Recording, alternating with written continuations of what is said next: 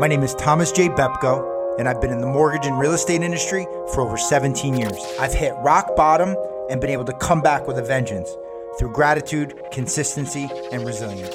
Through the same principles, I've been able to grow my teams, scale my businesses, and mentor others to do the same. It's going to be about Thomas Bepko's story, about my story. Certain things that drive people, and I believe that there's a rare breed out there, and some of them don't even know that they have. 16th year in the business, I started taking social media seriously. Immediately, I saw the results. You have to help people. You have to do the right thing a day at a time. Through my experience, I can help a lot of people. A lot of people can relate to the things that I've been through. We want to take you and push you to that limit to get you to where you want to be. And all I knew how to do was work. I knew how to work hard. I just didn't stop no matter what life threw at me. Hello, everybody. We got episode 4 of the Thomas Bepko podcast. And we brought my beautiful wife, Lila Bepko, back on because a lot of people want to hear from her. Seems like more people want to hear from you, honey, than they do want to hear from me. So, how does that make you feel? There you go. I feel like I'm going to bring you on and give everybody what they want. So we went into last week. We talked about an overview about little bit about relationships, a lot more about like who Lila is and if somebody was going to pursue that career. And this week I want to talk about how we met because it's kind of the same story, but I know my side of the story and I want everybody to hear your side of the story. So how do we meet? Sure. All right. That's quite the story. So I actually had broken up with my ex-boyfriend, the guy I was seeing before you, for about maybe 6 to 8 months. And I was finishing, we had lived together in New York City, and I was finishing, when we broke up, my last internship for, I actually have a degree in professional counseling and also school counseling. So I have a dual degree. So I had to do an extra semester of internship. So I was commuting from the city, from the Bronx, actually, Riverdale, shout out to Riverdale, to Port Chester, New York, which borders Greenwich, Connecticut. And when we broke up, it was like my decision. I said, you know what, you keep the apartment. I'm going to commute from my parents' house. Wanted to just clear my head, get away, nothing like going back home, right? And I would stop once or twice a week in Greenwich, Connecticut to do SoulCycle before my internship. Working out was a huge part of my life, a huge part of my journey, a huge part of like what keeps me sane. Another thing TJ and I had bonded over, right? Yep. Working Those out. who work out together stay together. We learned that new.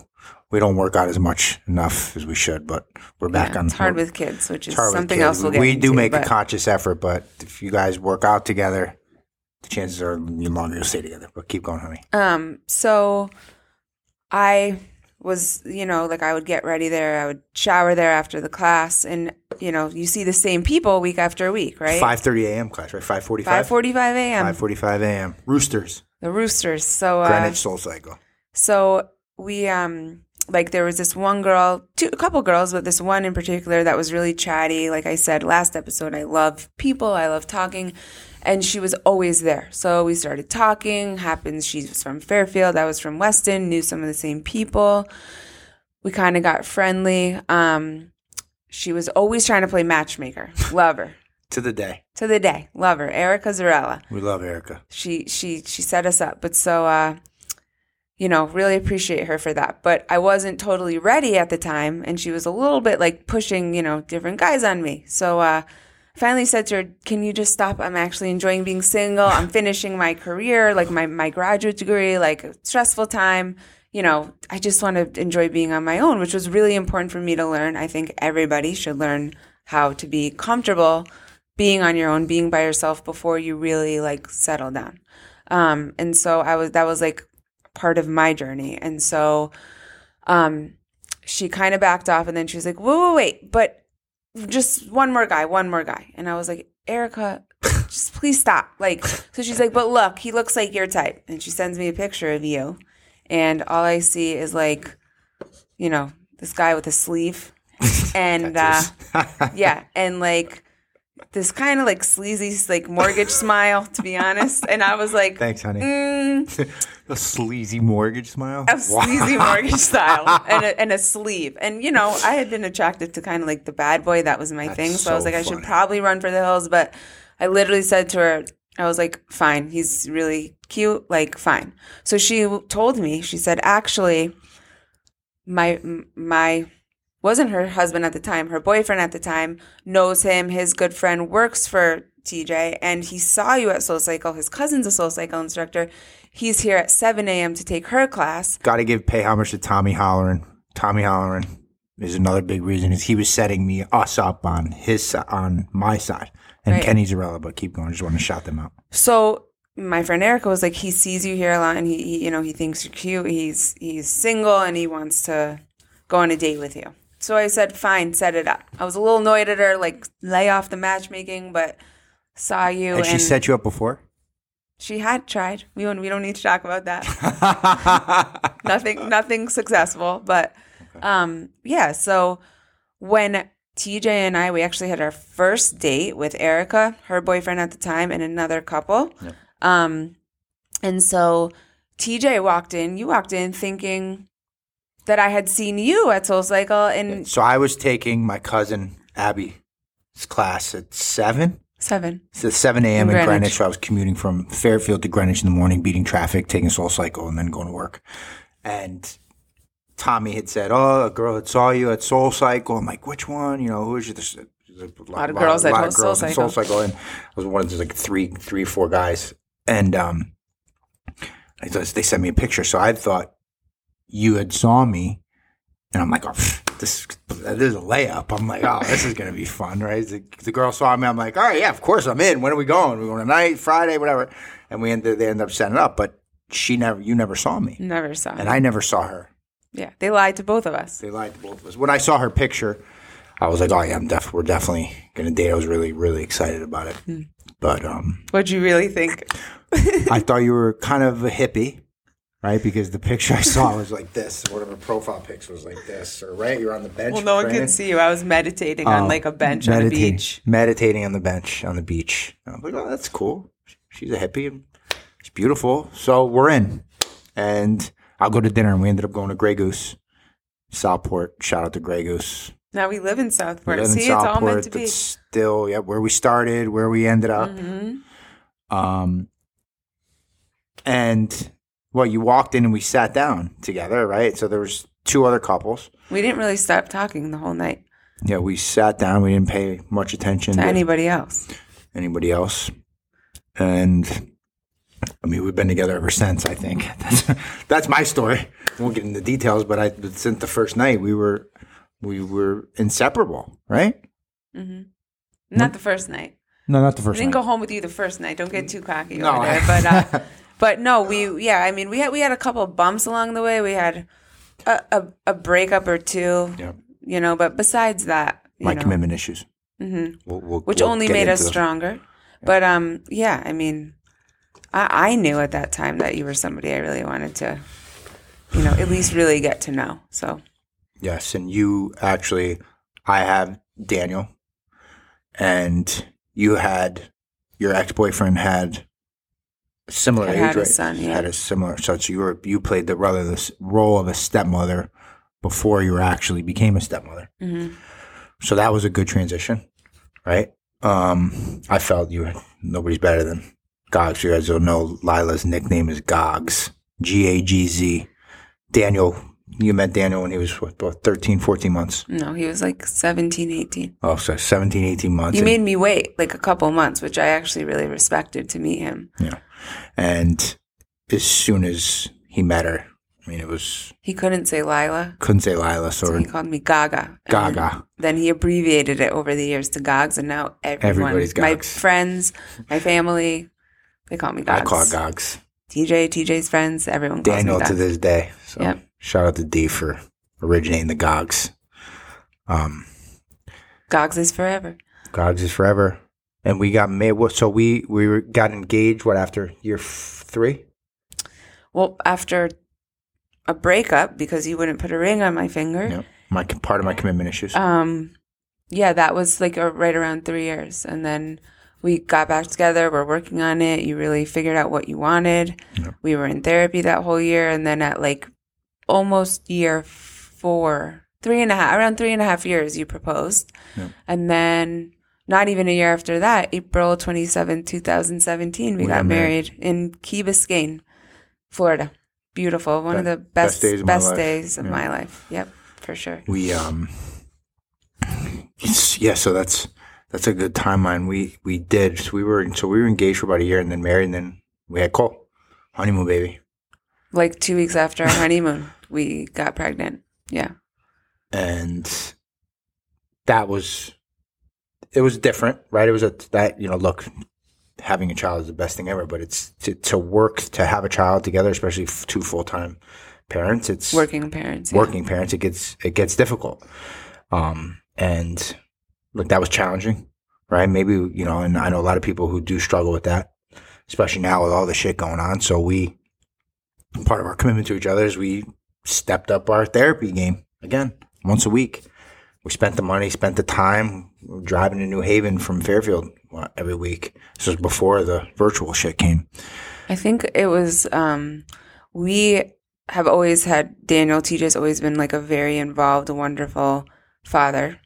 And so we always had Daniel. Daniel was always a big part of our relationship and our lives, but Daniel lives with his mom. Full time. So Daniel was with us 2 nights a week since the whole time that we were together. Mm-hmm. And, when you have a child all the time, it's like, our son Cole is with us all the time.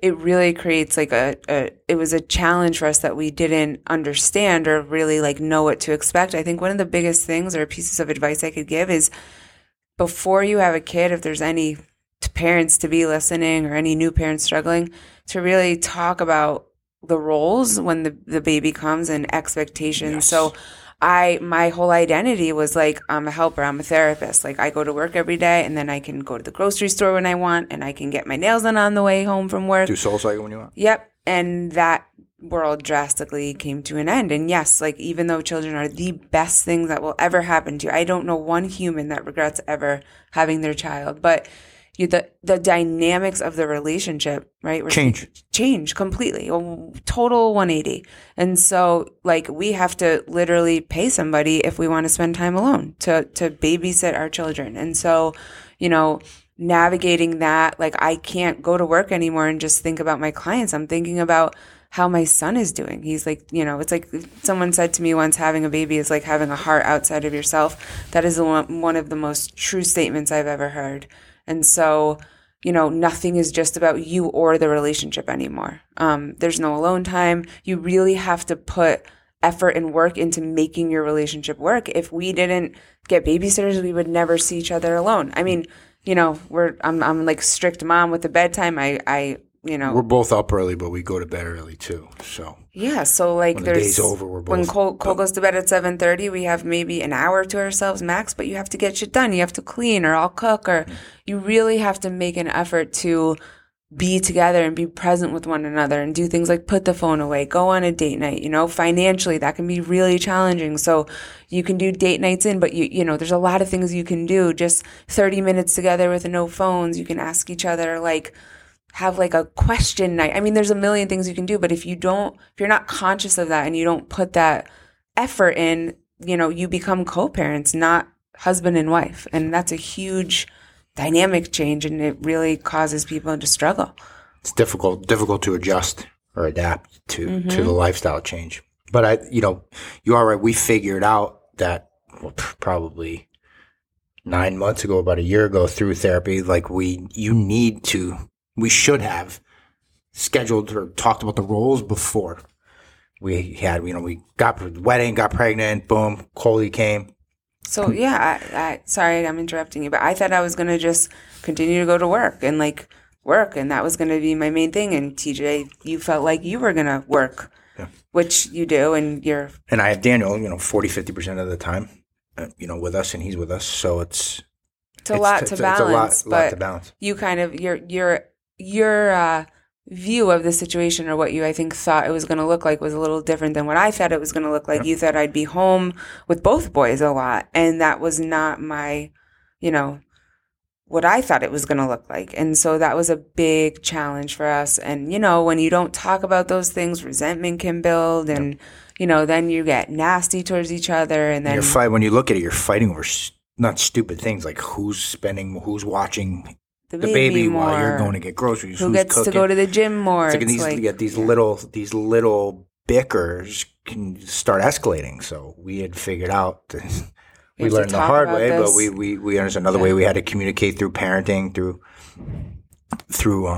expressing our feelings and being able to communicate without saying it the wrong way too, right? It's sometimes I lash out, right?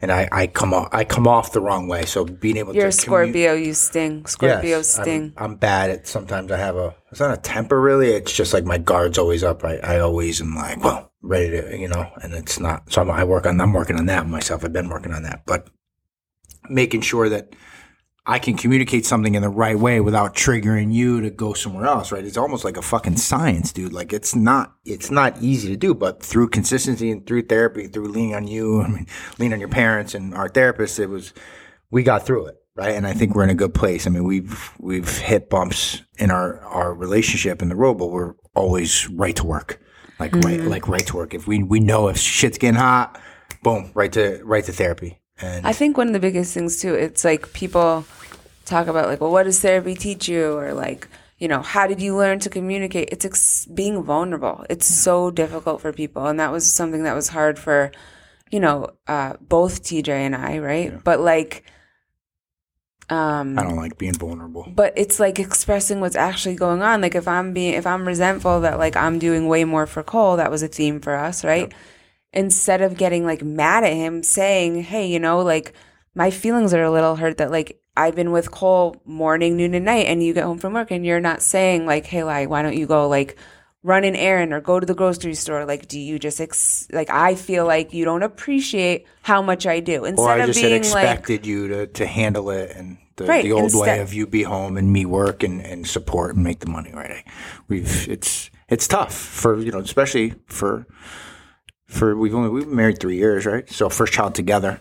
We've only been married 2 years, 2.5. Well, you said 2017. 2.5. Well, March going to come almost quick. We've been 3. in Corona for we got married in April, so okay. April's going to come quick. April 27th. You're supposed to pretend like you know that. I do know that. In March. I do know that. We've been together since March. So here's a good one. Instead of me saying, you fucking asshole, why don't you know our anniversary? I can say, honey, it hurts my feelings that our anniversary date isn't important to you. Just to clarify that, our really anniversary date being together was in March when we went to visit your friends in Chicago. True. Becca Shay and Becca. Shout out to the Rudas.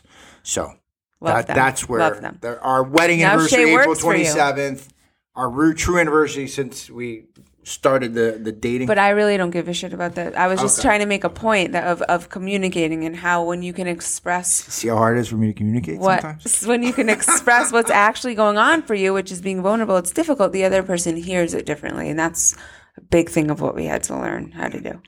And it's been really helpful. Very, very helpful. We're great. Things will come up, I'm sure. It's the longer we're together, but things always come up. Right to action. Mm-hmm. Right? It's right to action, and it's done well thus far. So I think that's enough for today. I think we've talked about some more of our relationship and things we've done and the struggles we've had and how we've overcame them through consistent work and a commitment to each other and willing to go to any length. And you got anything else you want to add? I want to let you close this one out. No, I think just the only other thing is that like we don't just do it to do it. We do it because there's like a real payoff and a reward to, you know, be able to really go to bed every night with like your best friend, someone that you know always has your back no matter what, no matter how hard the day was, no matter how much you might resent them that day.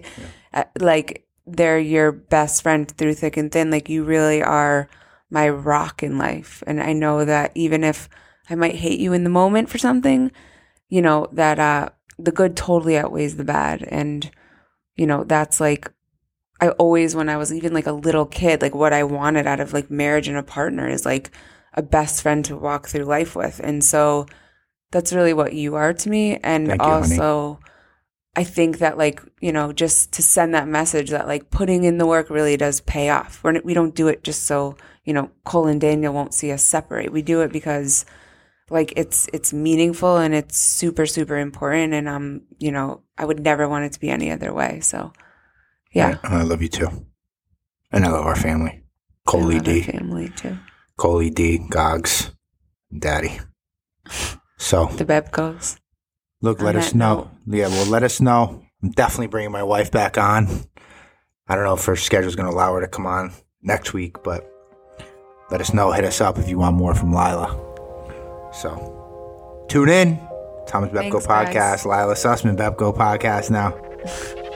Thank you.